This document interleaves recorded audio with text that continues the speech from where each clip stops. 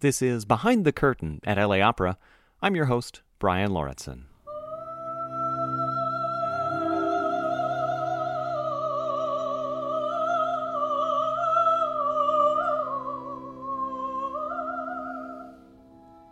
On this edition of the podcast, I'm joined by Indre Viskontas, a neuroscientist and operatic soprano.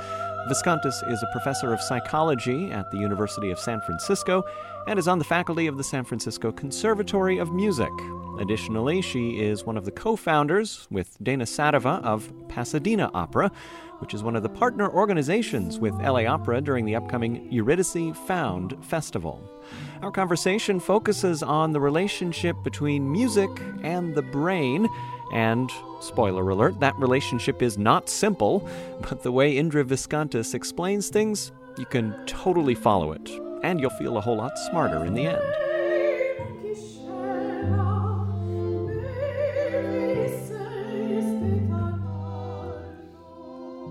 I thought I would start by asking the question that you have asked in your book. What is music? Oh, right. Starting off easy, right? Yeah, exactly. Sure. Well, I'm going to answer that question by not really answering it, just because we can't actually point to any feature of a sound wave that makes it music. So we can't say A flat, that's music. We can't say, okay, it's the way the notes are kind of put together. I mean, maybe that's music for some persons, but not for others. We can't really say it's the silence between the notes.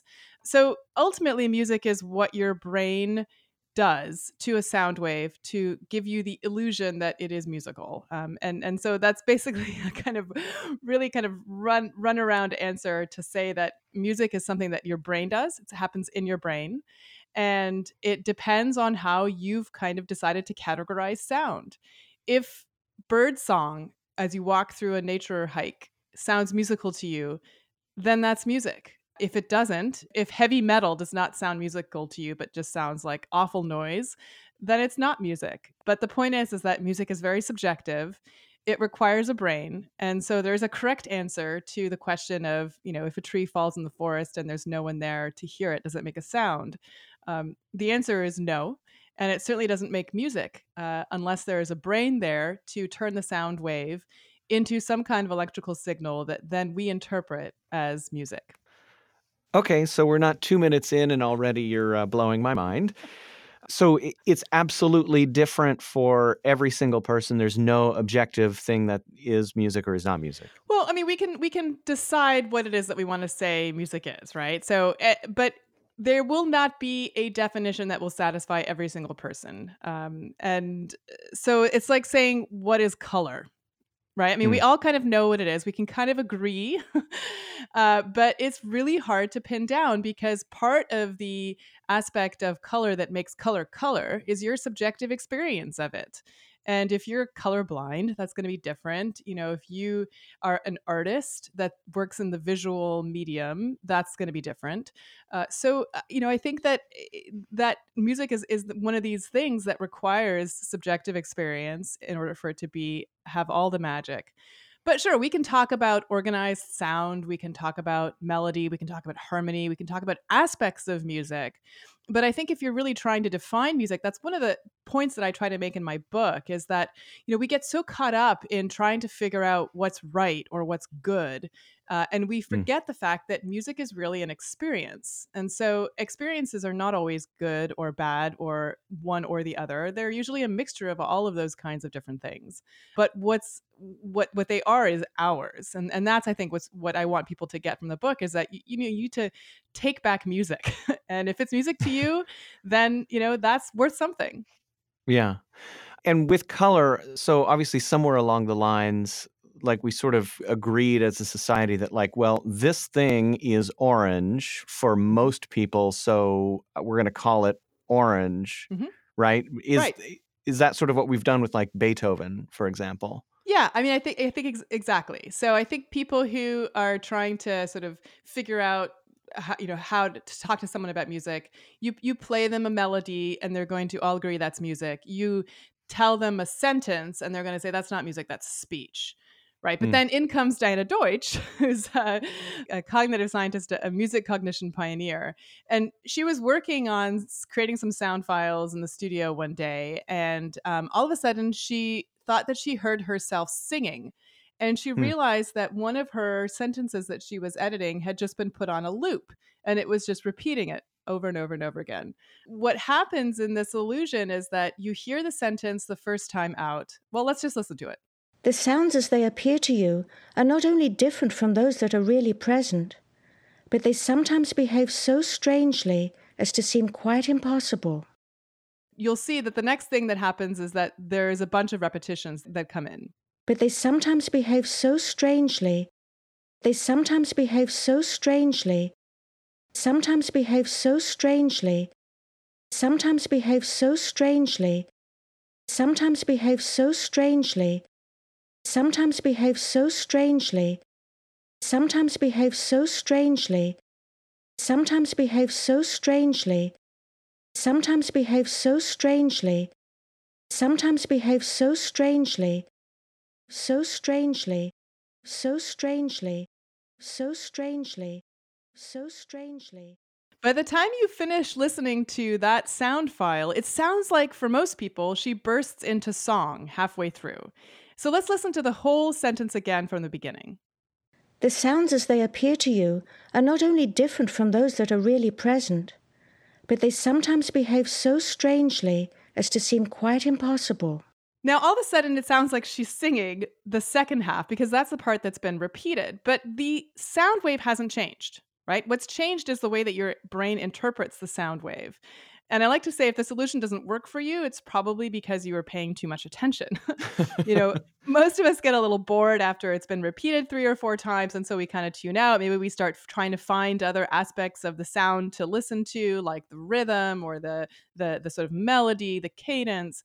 And so we turn it into music in our brains. And so the same stimulus, that one sentence, can be sound or just speech in one context and music just by virtue of repetition. Interesting. And so, I'm not perceiving a moment where it crosses over from the brain telling me that this is speech versus the brain telling me that this is music. Is that like that's meant to be, sort of we just cross over into that space, and how did we get here? Well, Brian, I'm here to tell you that the vast majority of what your brain does is not available to you consciously. True. Yes. So your brain's making all kinds of decisions that you are not privy to, including whether it's going to categorize sound as music or not. That is not a conscious decision for the most part.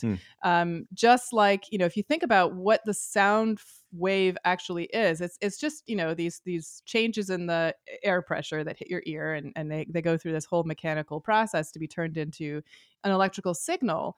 But it's a pretty impoverished signal, right? Just like vision, like our visual system, gets a pretty impoverished view of the world. Like if you took your thumb and you put it at arm's length in front of you, your thumbnail is about the size of your fovea, about how clear the center of your field of view is. The rest of your entire field of view is blurry. You're legally blind in most of it. And we don't experience the world that way, right? We experience the world as being clear anywhere we look. And that's because we're moving our eyes all the time. So, your brain is kind of filling in all of these gaps in our senses without our knowledge. And so over the course of a lot of experience with sound, your brain will decide before you are able to make that decision consciously whether it's going to interpret that sound as music or not. And that's why the repetition works for a lot of people. Because once again, the brain sort of interprets that signal as being something kind of qualitatively different. And so it engages different regions of the brain, different networks. It's a way of essentially changing the way the brain processes that same information. So my next question then is, what's the point of music? That's another good question. And I think my sort of favorite description of this comes from the work of Ani Patel, which, there is this debate in science about whether language predates music in terms of our evolutionary history or the other way around.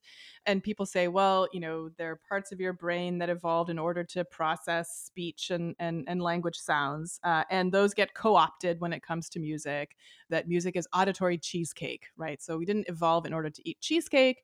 But cheesecake has sugars and fats and things that we did evolve to crave. And so it just kind of hits all these sweet spots.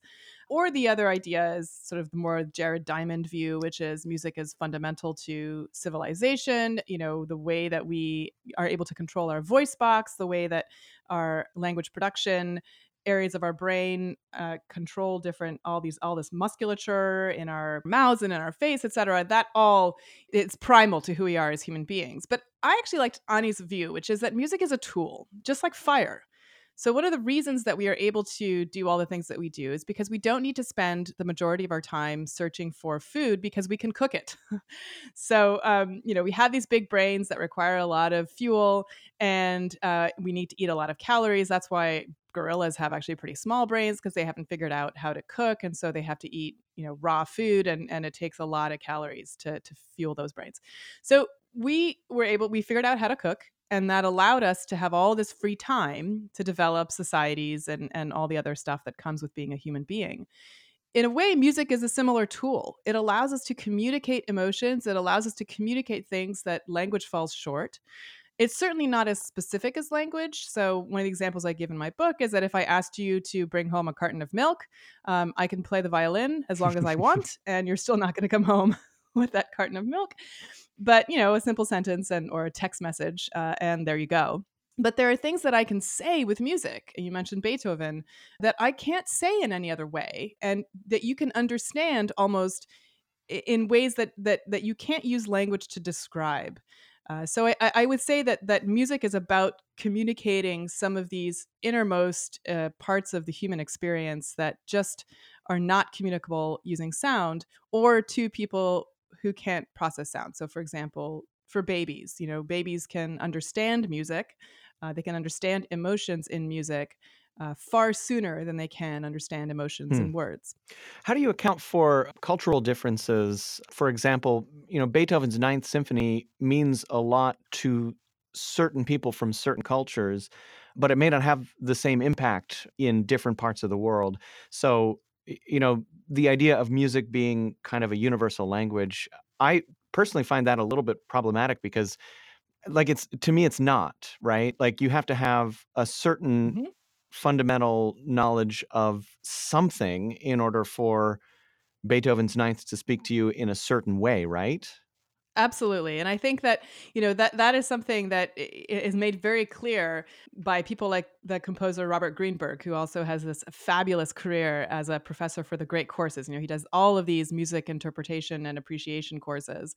And, his fundamental point is that you need to understand the context in which the music was written in order to fully understand the music. And so if you understand what Beethoven was trying to say because you understand his cultural context, then you can get a lot more meaning out of his music than if you don't have any reference point, for his culture or for the history or the time and place in which he was living. So that is a key feature of music as we understand it. Now, simpler forms of music, if it's just a matter of, a folk song, we might have a better idea of what it Mm. means cross-culturally, especially if it's a pretty Like an a universal cappella human lullaby experience, or like grief. something? Yeah, Yeah, or a sure, work song, sure. it's a good example, right? Like we could probably recognize a sea shanty versus, something that people were singing in and when they're, picking cotton, right? We can tell that what this means. But unless we understand the plight of those individuals, like what are the struggles of the person who is picking cotton versus the person who is fishing, we might not understand all the different sort of features of the music that are really key to a deep understanding of it, right? So I agree with you. I don't think music is a universal language in terms of every piece of music being universal. I think music as a construct is a universal language in the sense that we don't know of any tribes or cultures that don't Mhm. somehow share music in some way. But the actual pieces that are shared, I think, are not Mm. necessarily universal. Do you think we have too much music in our lives in our 21st century culture today? I don't. I don't think we have enough music in our lives, but I think that we have too much background music often, in the sense that we then feel like we've done, like, if you listen to music kind of on your commute or when you're shopping or what have you, you don't think of yourself as having a fast of music, music fast, or that you think of yourself, well, and sure, I listen to music, but you might not be getting everything that you can out of the music. And I think what we're seeing now is a trend towards people listening more as opposed to actually participating in the music making. And to me, I think that's really sad because music for a long time was something that everybody did in addition to consuming. And if we lose that, I think we lose a lot of the power of music to empower us to make our lives better, to communicate with each other. And so I actually think that there isn't enough participatory music making going on. And there probably is enough kind of background listening, but not enough active listening. So, another example is that, people who go to hear live music report these amazing beneficial effects that go beyond all kinds of things. Like, in some cases, it becomes more impactful and meaningful than yoga class or a meditation retreat. And yet, most people see going to performances and concerts in a very different light. They don't see them as part of their own wellness, right? They see it as maybe, well, that's something that I should do. I should be cultured, but they don't see it as like, it's actually, it could make me a healthier person just by going to hear live music. And I think that that's probably too bad. That seems like a study for a good marketing department of a major performing arts organization, right? Hint, hint. Right, exactly. So, but, interestingly, one of the main answers that come back to major arts organizations when they do audience research is, oh, yeah, I would go to more concerts if I knew more about the music. Mhm. Um, what's your response to that? Like, how much do you need to know about, and I guess I'm speaking from a classical music / Mhm. opera context for the purposes of this question. Like, how much do people need to know in order to, make the financial commitment and time commitment to go to a concert? Well, I think that very much depends on the piece. Like, if you've never been to the opera before, I usually recommend an opera like La Boheme, or Carmen, which is fast paced. The story is great. The music, you've probably heard some of it before, especially Carmen. You've definitely heard tunes. So, in the middle of it, you can be like, oh, I recognize that tune. And you don't need to know that much. Maybe you need to know enough about whether or not there will be super titles, right? Because if there aren't going to be super titles and it's sung in the original languages, then you probably want to read the synopsis so you know what's going on. But I don't think you need a ton of prep work in order to enjoy those kinds of musical experiences. If it was Pierrot Lunaire or if it was, something that's a little bit more challenging for a first listen or other operas, then I think you do need to, in order to really appreciate what you should be listening for, you do need to do at least a little bit of background. I think sometimes the pre-performance talks are enough. Sometimes you actually need to listen to the music a number of times before you can start to figure out where the patterns are. So let me back up there for a second and talk a little bit about how your brain processes music, which is, but it's searching for patterns. We love to find patterns in anything. We like to find the Virgin Mary in our toast, right? Things that are meaningful to us, we see in ambiguous stimuli all the time, and music is no different. In order to understand Chopin, for example, you want to have some idea of the harmonic structure and sort of where those notes want to go and what is being said in that way. Just to interrupt, Uh, though, in order mhm. to understand Chopin, do I need to understand Chopin?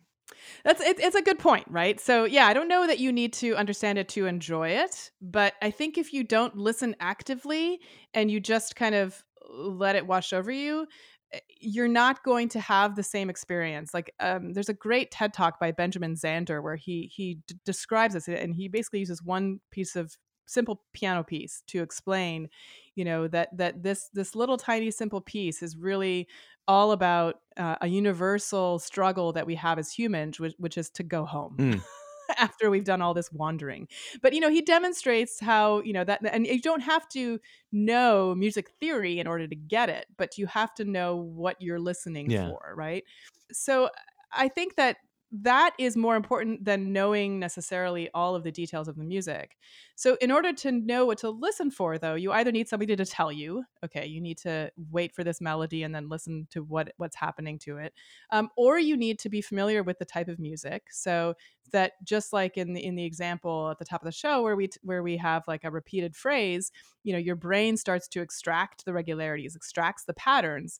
And so if you know, like, sort of even how big the patterns are, like if you think about the simple sonata form, A, B, A prime, right? So you when you come back to the theme, you're listening for the variation. That already helps you kind of get a better appreciation of the piece and enjoy it more, because your brain, part of the joy of listening to music is finding these little Easter eggs, right? Finding these patterns and sort of understanding what they might mean. Doesn't necessarily mean that you need to understand it at the level of the musicology professor at USC, but I do think that helps you see the patterns. And so yeah, listening beforehand also, familiarity breeds preference, right? So the more times you hear something, the more you like it.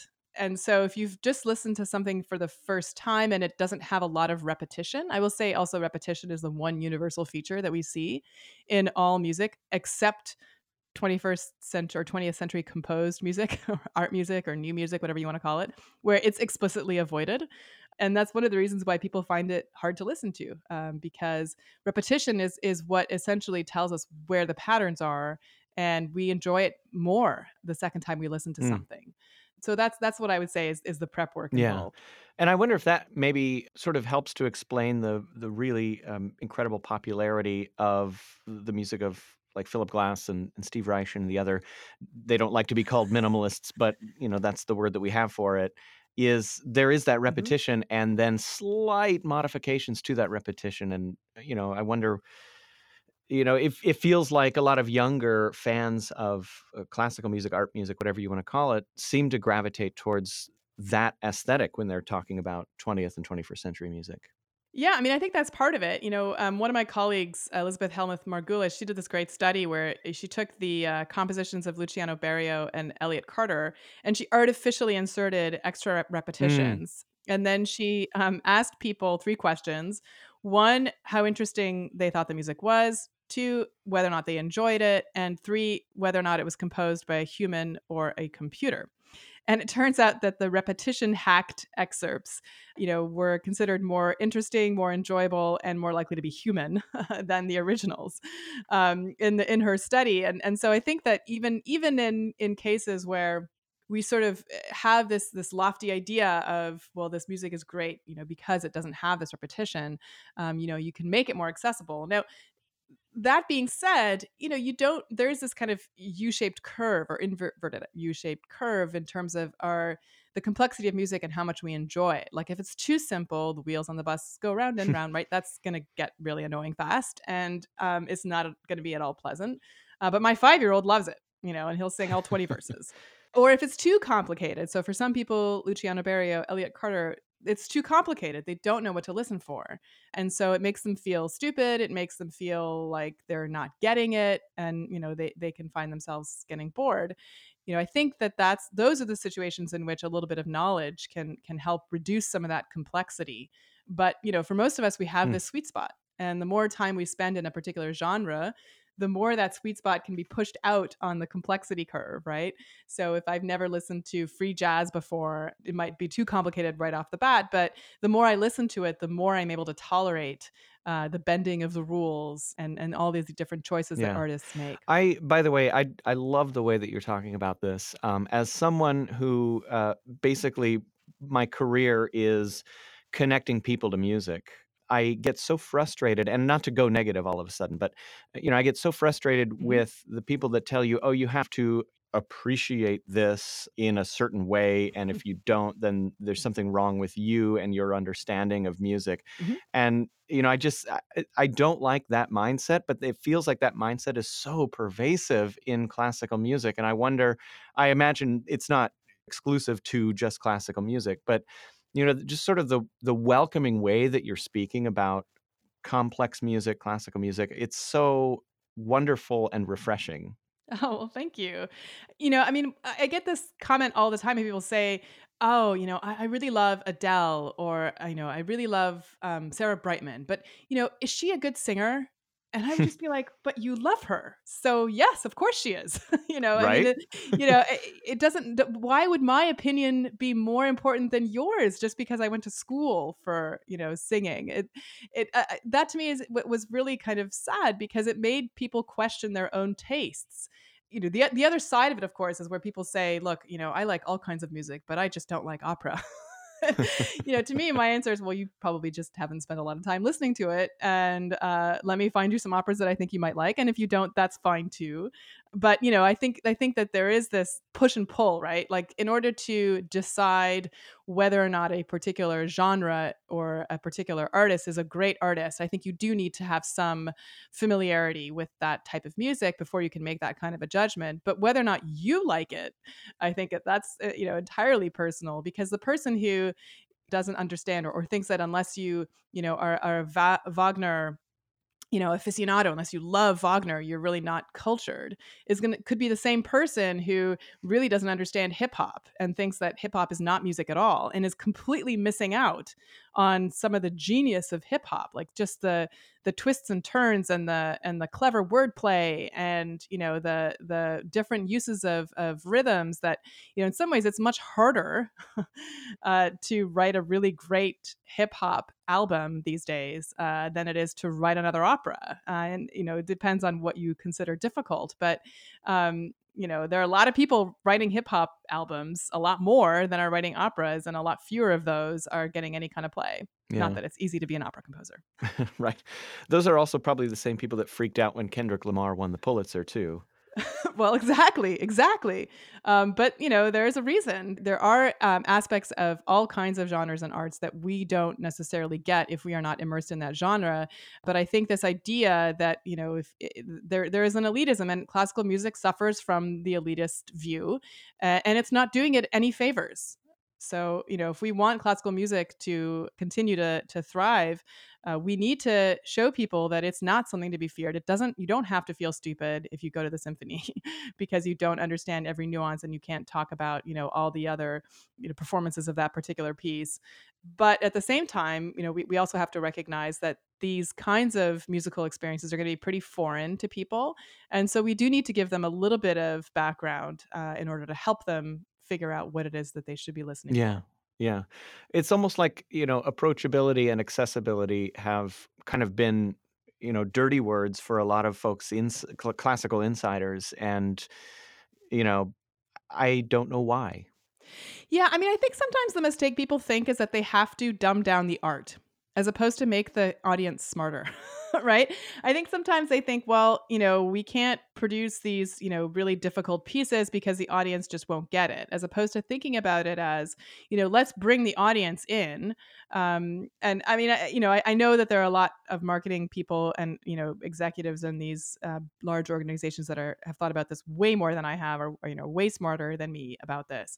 But I think that sometimes when we think that we need to actually simplify the art, we lose, because then not only is it not great art, but it's also not going to move people. I think that it is surprising at how people who have no experience and no background in classical music or in opera or in new music or what have you, can very quickly be brought online, and sort of be able to enjoy these works in the same way that a person who has enjoyed it all their lives can, with the right context and the right Hmm. background Hmm. setting.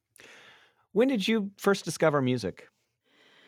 I don't remember when I didn't have music in my life. My mom was a choral conductor, and so from the time I was like 2 years old, she would just put me underneath the piano.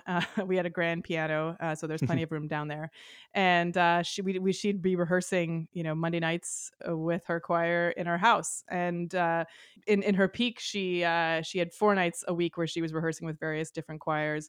But by the time I turned 5, it was time for me to start singing in my own choirs. It was time for me to start learning to play the piano. So it was just a part of my growing up. And I just assumed that that was the case with everybody, just like everybody or most people, learn to speak. So, unless you have a language disability or a disorder, that just happens naturally in our family. Music Mm. was the same. What about your interest in how the brain works? So that started to happen in my high school time.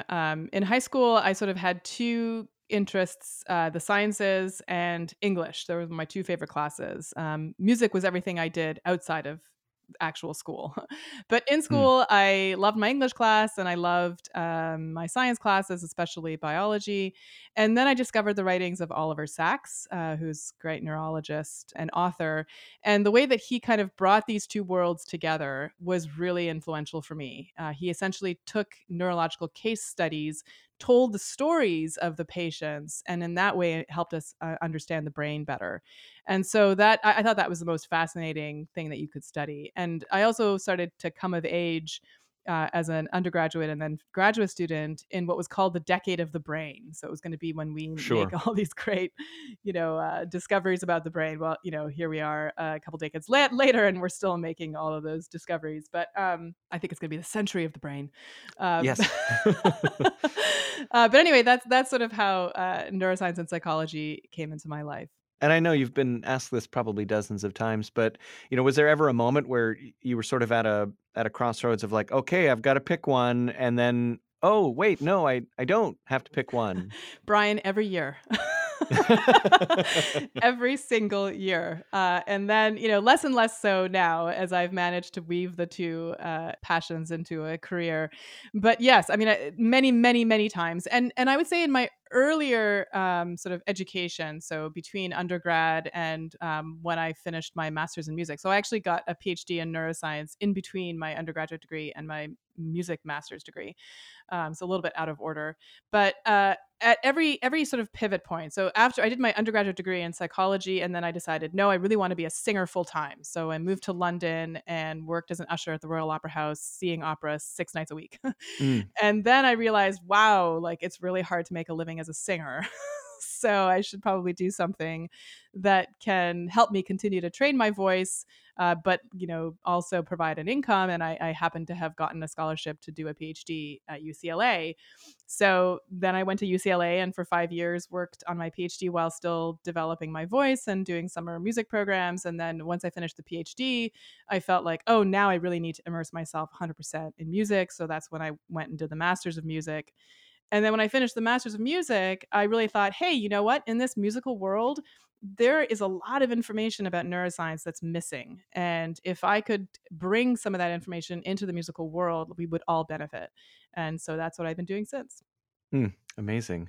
When you finally graduated for the last time, and then weren't going to school anymore, what did that feel like? It felt very strange. It's been a long time.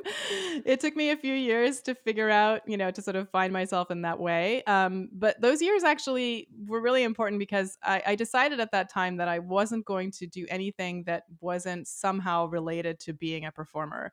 And so I learned what it was like to be a freelancer. I learned what it was like to manage your own, career and not have a salary, but, set money aside for the famine days, and I learned how so many different things that we do on a day-to-day basis can have a cross influence both as performers and as thinkers.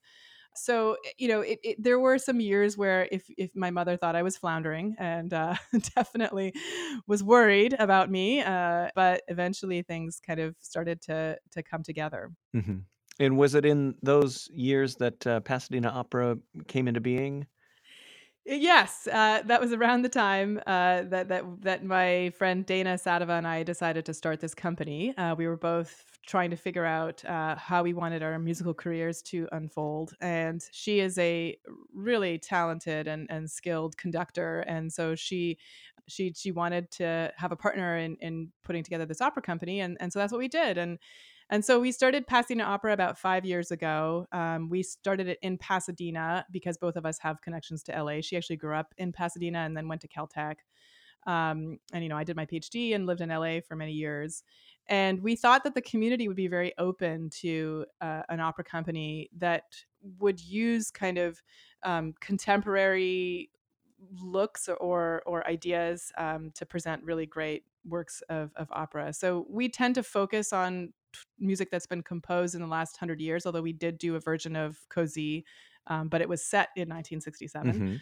Mm-hmm. So that's and we found that the audience in Pasadena, these are art lovers, these are people who really want to forge community. That's important to them, but they are also the place where Caltech is and where there's lots of innovation. And so we were really excited to start a company that we thought was a slightly different model than a usual opera Mm-hmm. company, and that it would find a willing audience there. And how's it going? It's going really well. We produce about one production a year, and the reason that we haven't done more is because we really have wanted to be very mindful and to produce productions that we feel are as high a quality as we can possibly afford, both in terms of time and money. Opera is expensive to produce. Yeah.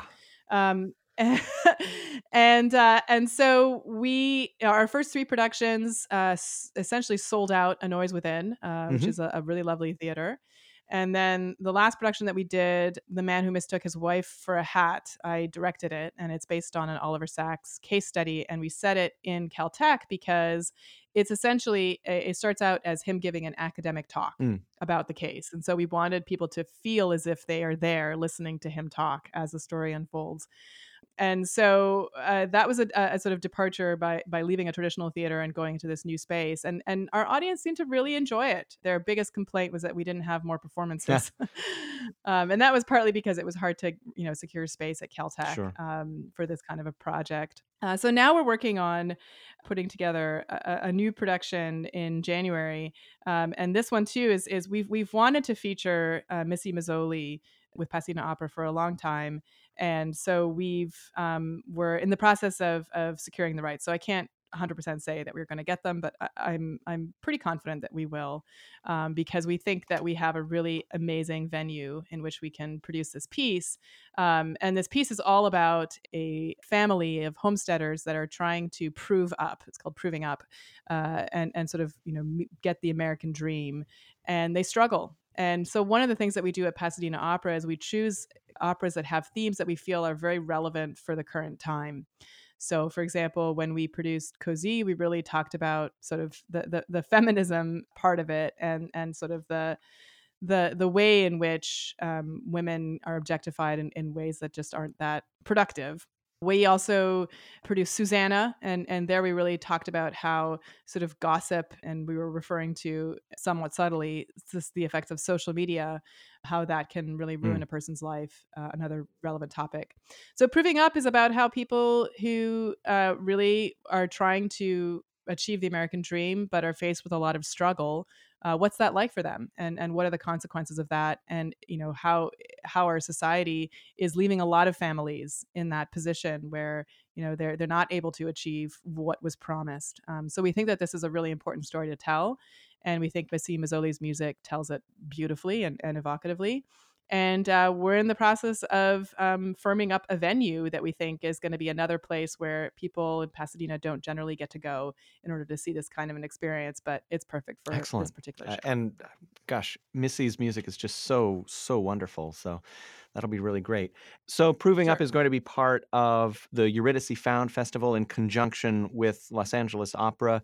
What's it like to be involved in kind of this sort of ambitious citywide celebration of a very popular and powerful myth? We're really excited, obviously, and I think that it's a wonderful way to explore. The myth is so rich, right? It's a wonderful way to explore it through so many different works. One of the reasons we chose Proving Up as opposed to one of Missy's other works is because we feel that it really parallels the story of Orpheus going down into the underworld.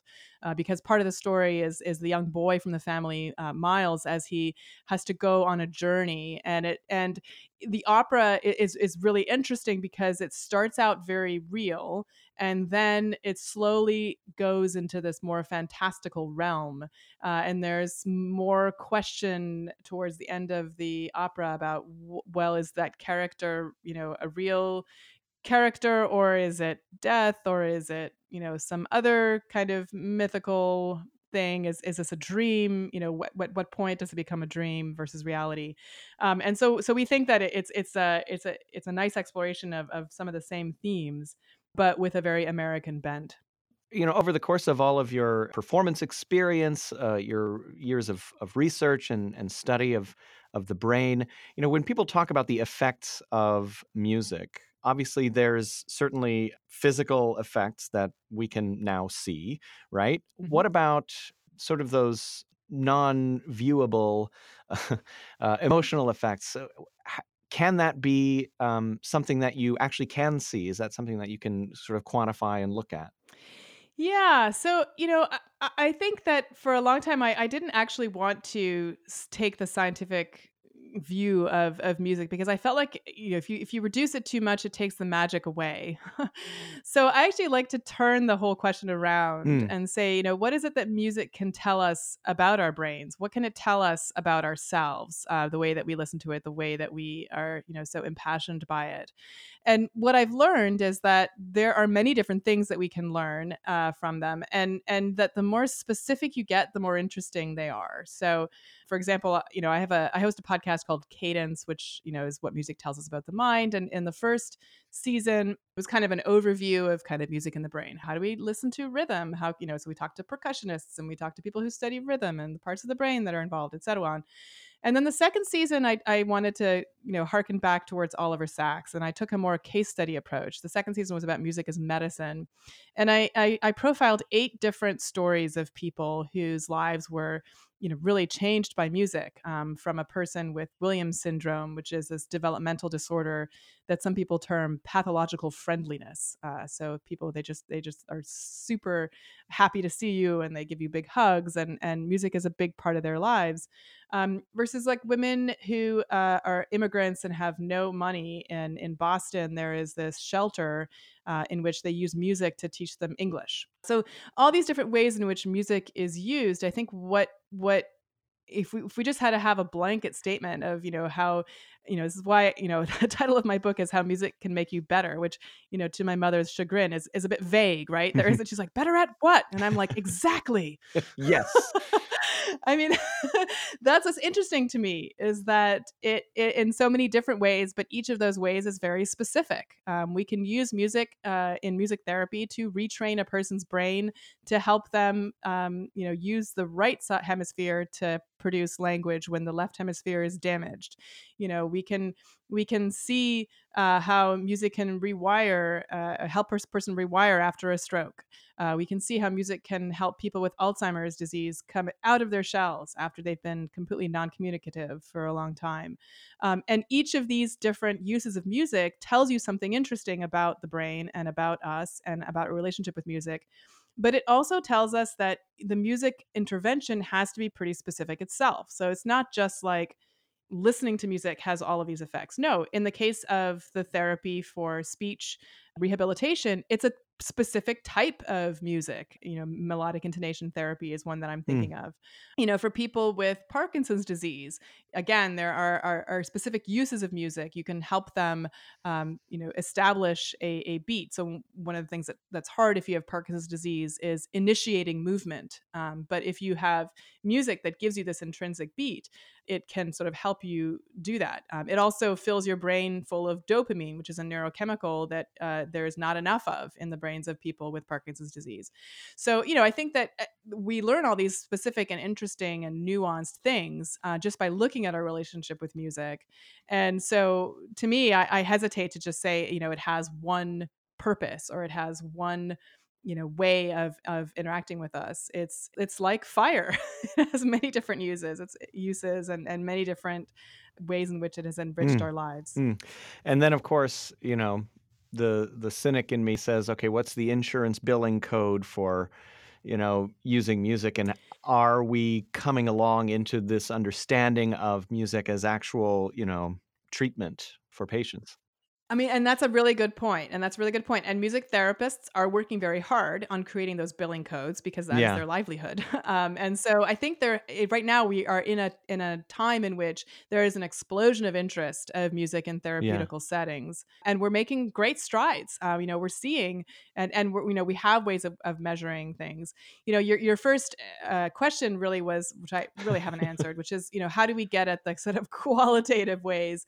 Well, there are things that we can do. For example, you can ask nurses who are caring for people with dementia, for example, how compliant their patients are, how many anxiety meds they have to dole out, how many antipsychotic medications they have to give. And all of those things can be affected by music Hmm. intervention, believe it or not. So, there are these measurable things. There are quality of life scales that we can use to measure. But ultimately, I still think that, if you're going to ask a donor for money, you're going to need to tell the personal story. That's why the documentary Alive Inside is Hmm. so powerful. If you're going to ask the insurance company to pay for it, then you need to have a particular protocol, and you need to, follow all the same ways in which we can show that this is going to be effective. But that's if you have to pay a music therapist. Listening to music on an iPod or another kind of way of intervening is not expensive. So it doesn't require, billing the insurance companies. But certainly these kinds of more targeted therapies do kind of require that kind of data. And music therapists are getting much, much better at collecting it. Yeah. Wow. Absolutely fascinating. Thank you so much for spending some time with us. Thanks so much for having me.